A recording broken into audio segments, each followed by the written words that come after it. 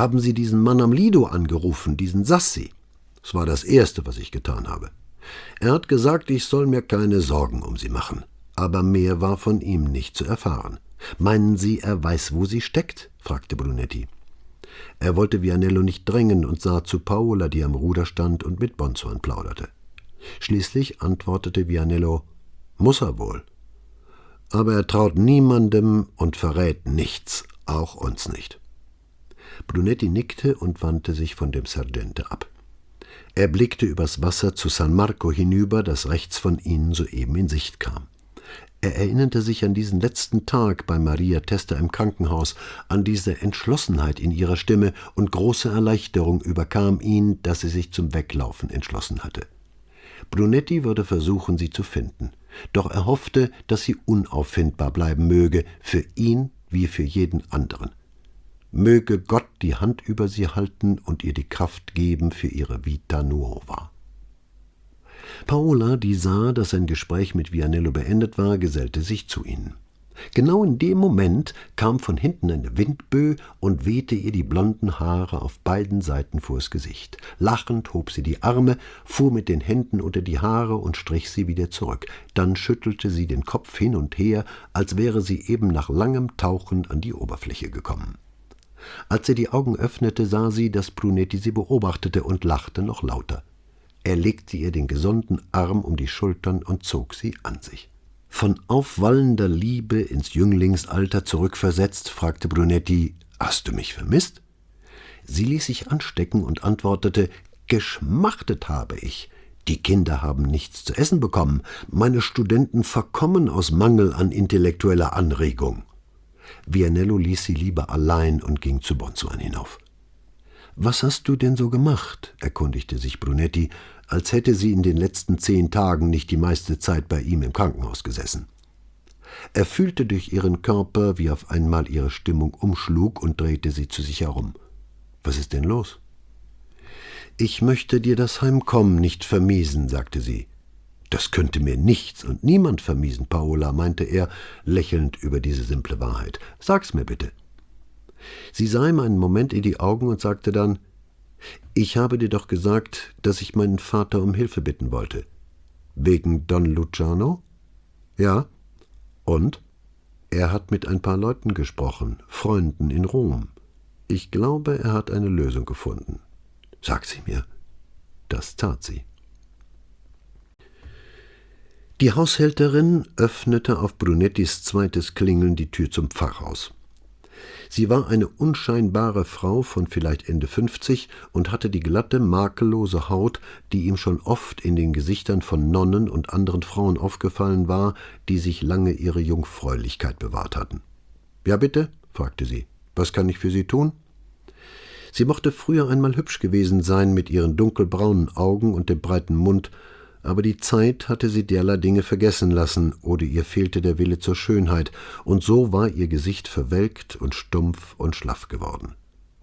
»Ich möchte gern mit Luciano Benevento sprechen«, sagte Brunetti. »Sind Sie ein Gemeindemitglied?« fragte sie, erstaunt, dass er den Namen des Priesters ohne seinen Titel nannte. »Ja«, antwortete Brunetti nach einem nur ganz winzigen Zögern. Immerhin war seine Antwort ja geografisch korrekt. »Wenn Sie mit in sein Arbeitszimmer kommen, werde ich Don Luciano rufen.« Sie wandte sich von Brunetti ab, der die Tür hinter sich schloss und ihr durch die marmorn geflieste Eingangsdiele folgte. Sie öffnete ihm die Tür zu einem kleinen Zimmer und verschwand durch die Diele auf der Suche nach dem Pfarrer. In dem Zimmer standen 2 Sessel nah beieinander, vielleicht um die Intimität der Beichte zu fördern. An einer Wand hing ein kleines Kruzifix, gegenüber ein Bild der Madonna von Krakau. Auf einem niedrigen Tischchen lagen ein paar Ausgaben von Familia Christiana und ein paar Überweisungsformulare zum gefälligen Gebrauch für jedermann, der sich zu einer Spende für Primavera Missionaria veranlasst sehen könnte. Brunetti ignorierte die Zeitschriften, die Bildnisse und die Sessel. Er blieb in der Mitte des Zimmers stehen, vollkommen klar im Kopf, und wartete auf das Erscheinen des Pfarrers. Wenige Minuten später ging die Tür auf, und ein großer, dünner Mann trat ein. Durch das lange Gewand und den hohen Kragen seines Amtes wirkte er noch größer, als er war, und dieser Eindruck wurde verstärkt durch seine aufrechte Haltung und den langbeinigen Gang. »Ja, mein Sohn«, sagte er im Eintreten. Er hatte dunkelgraue Augen, von denen Lachfältchen nach allen Richtungen abstrahlten. Sein Mund war breit, und sein Lächeln lud dazu ein, sich ihm nur ruhig anzuvertrauen. Lächelnd kam er auf Brunetti zu und bot ihm brüderlich die Hand. »Luciano Benevento?« fragte Brunetti, die Hände an den Seiten. »Don Luciano Benevento«, korrigierte er mit sanftem Lächeln. »Ich bin hier, um mit Ihnen über Ihre neue Aufgabe zu sprechen«, sagte Brunetti, nach wie vor nicht willens, den Mann mit seinem geistlichen Titel anzureden. »Ich fürchte, das verstehe ich nicht. Was für eine neue Aufgabe?« Benevento schüttelte den Kopf. Brunetti zog einen langen weißen Umschlag aus der Innentasche seines Jacketts und überreichte ihn wortlos.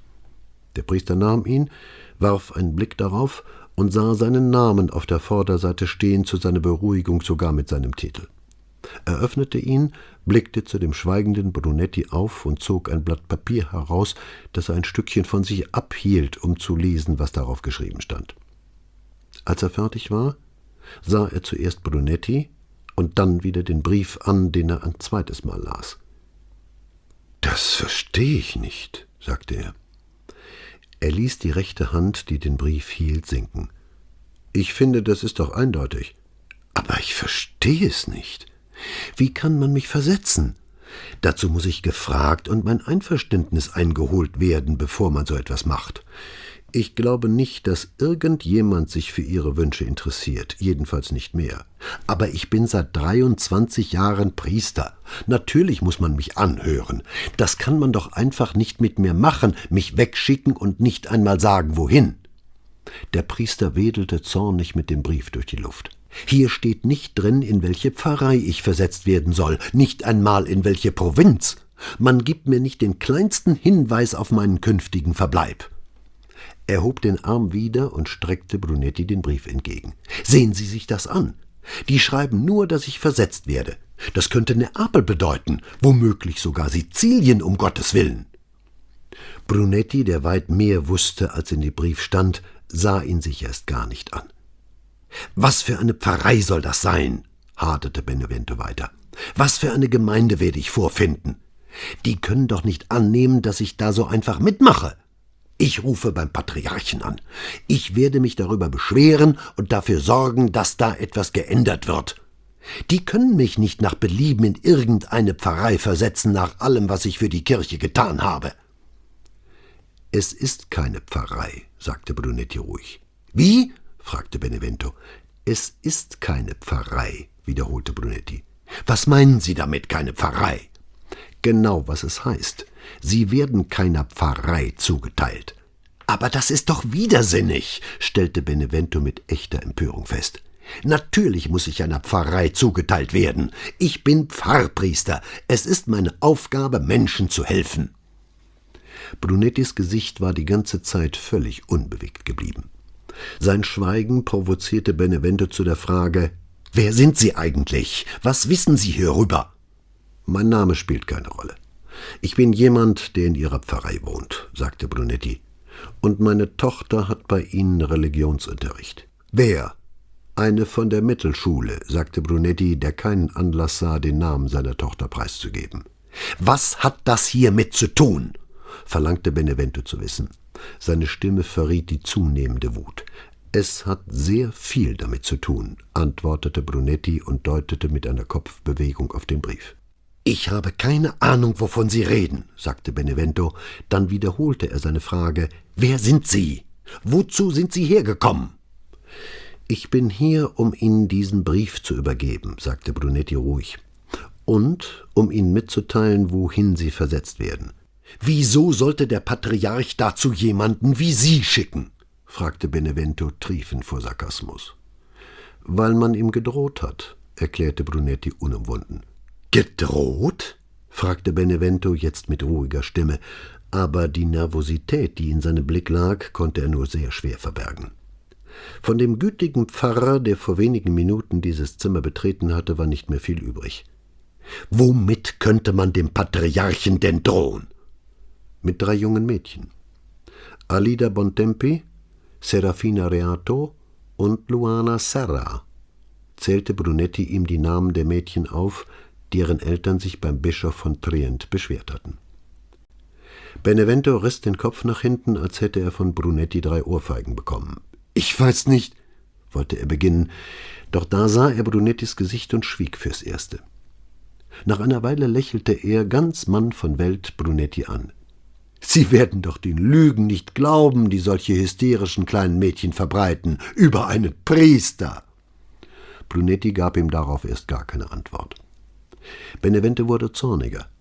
»Ist es wirklich Ihr Ernst, sich hier hinzustellen und mir zu sagen, dass Sie die scheußlichen Geschichten glauben, die sich diese Mädchen über mich ausgedacht haben? Glauben Sie, dass ein Mann, der sein Leben dem Dienst an Gott geweiht hat, fähig wäre zu tun, was die gesagt haben?« Als Brunetti noch immer nicht antwortete, klatschte Benevento mit dem Brief wütend an sein Bein und wandte sich von Brunetti ab. Er ging zur Tür, öffnete sie, knallte sie aber wieder zu und drehte sich zu Brunetti um. »Und was bilden die sich ein, wohin sie mich schicken können?« »Nach Assinara«, sagte Brunetti. »Was?« schrie Benevento. »Nach Assinara«, wiederholte Brunetti, überzeugt, dass jeder, selbst ein Priester, den Namen dieses Hochsicherheitsgefängnisses mitten im Tyrrhenischen Meer kannte. »Aber das ist ein Gefängnis. Man kann mich nicht ins Gefängnis stecken. Ich habe mir nichts zu Schulden kommen lassen.« Er machte 2 Schritte auf Brunetti zu, als hoffte er, ihm irgendein Zugeständnis entringen zu können, und sei es nur Kraft seines eigenen Zorns. Brunettis Blick gebot ihm, stehen zu bleiben. »Was denken die, was ich da tun soll? Ich bin kein Verbrecher!« Brunetti hielt seinen Blick stand, sagte aber nichts. Benevento schrie in das Schweigen hinein, das von seinem Gegenüber ausstrahlte. »Ich bin kein Verbrecher! Die können mich nicht dorthin schicken. Die können mich nicht bestrafen. Ich habe noch nicht einmal vor Gericht gestanden. Die können mich wegen etwas, was ein paar kleine Mädchen erzählt haben, nicht einfach ins Gefängnis stecken, ohne Gerichtsverhandlung, ohne Urteil.« »Sie werden wegen nichts verurteilt. Sie werden als Seelsorger dorthin versetzt.« »Wie? Als Seelsorger?« »Ja, damit Sie sich um die Seelen der Sünder kümmern.« »Aber das sind gefährliche Männer«, erklärte Benevento, der seine Stimme nur mühsam ruhig hielt. »So ist es.« »Was?« »Es sind Männer.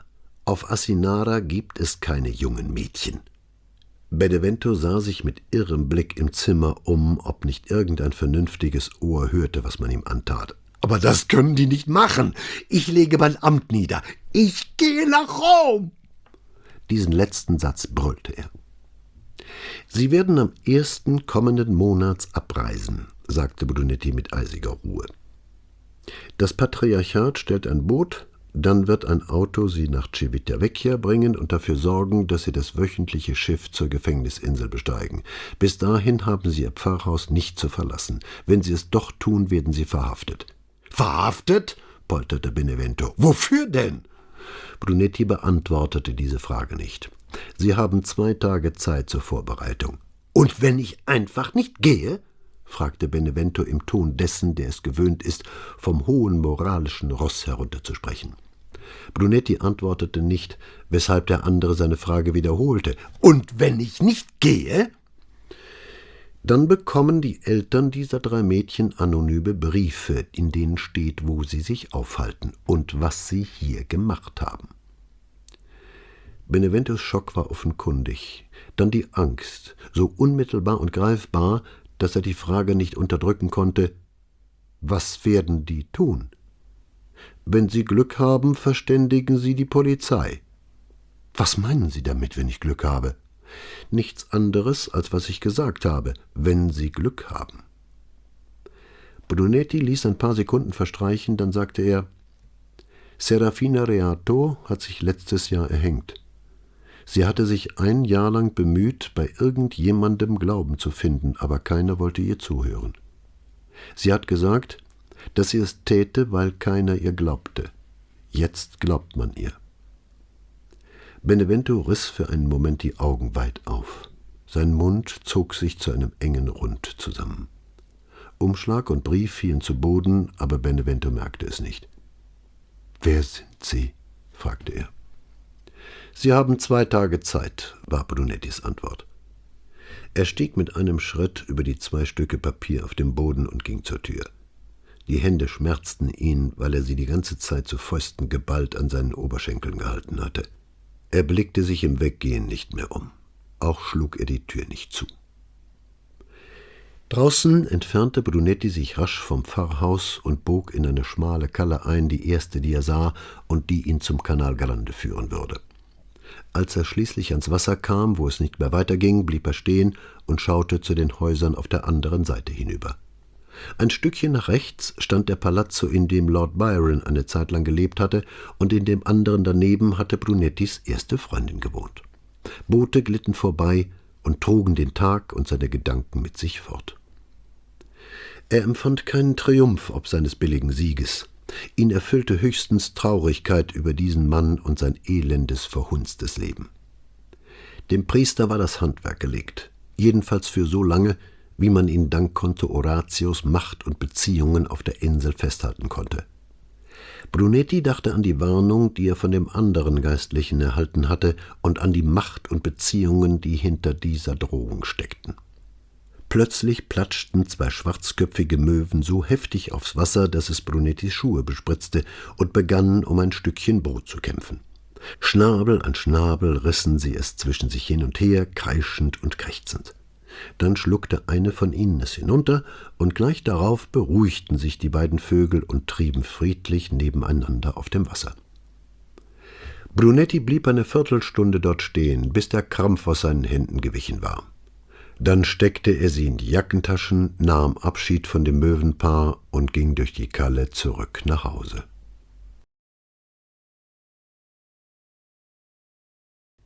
Sie hörten den Roman Sanft, entschlafen, Kommissario Brunettis 6. Fall von Don Aleon, gelesen von Christoph Lindert. Steinbach Sprechende Bücher und alle an diesem Hörbuch Beteiligten danken Ihnen für Ihre Aufmerksamkeit und wünschen Ihnen alles Gute.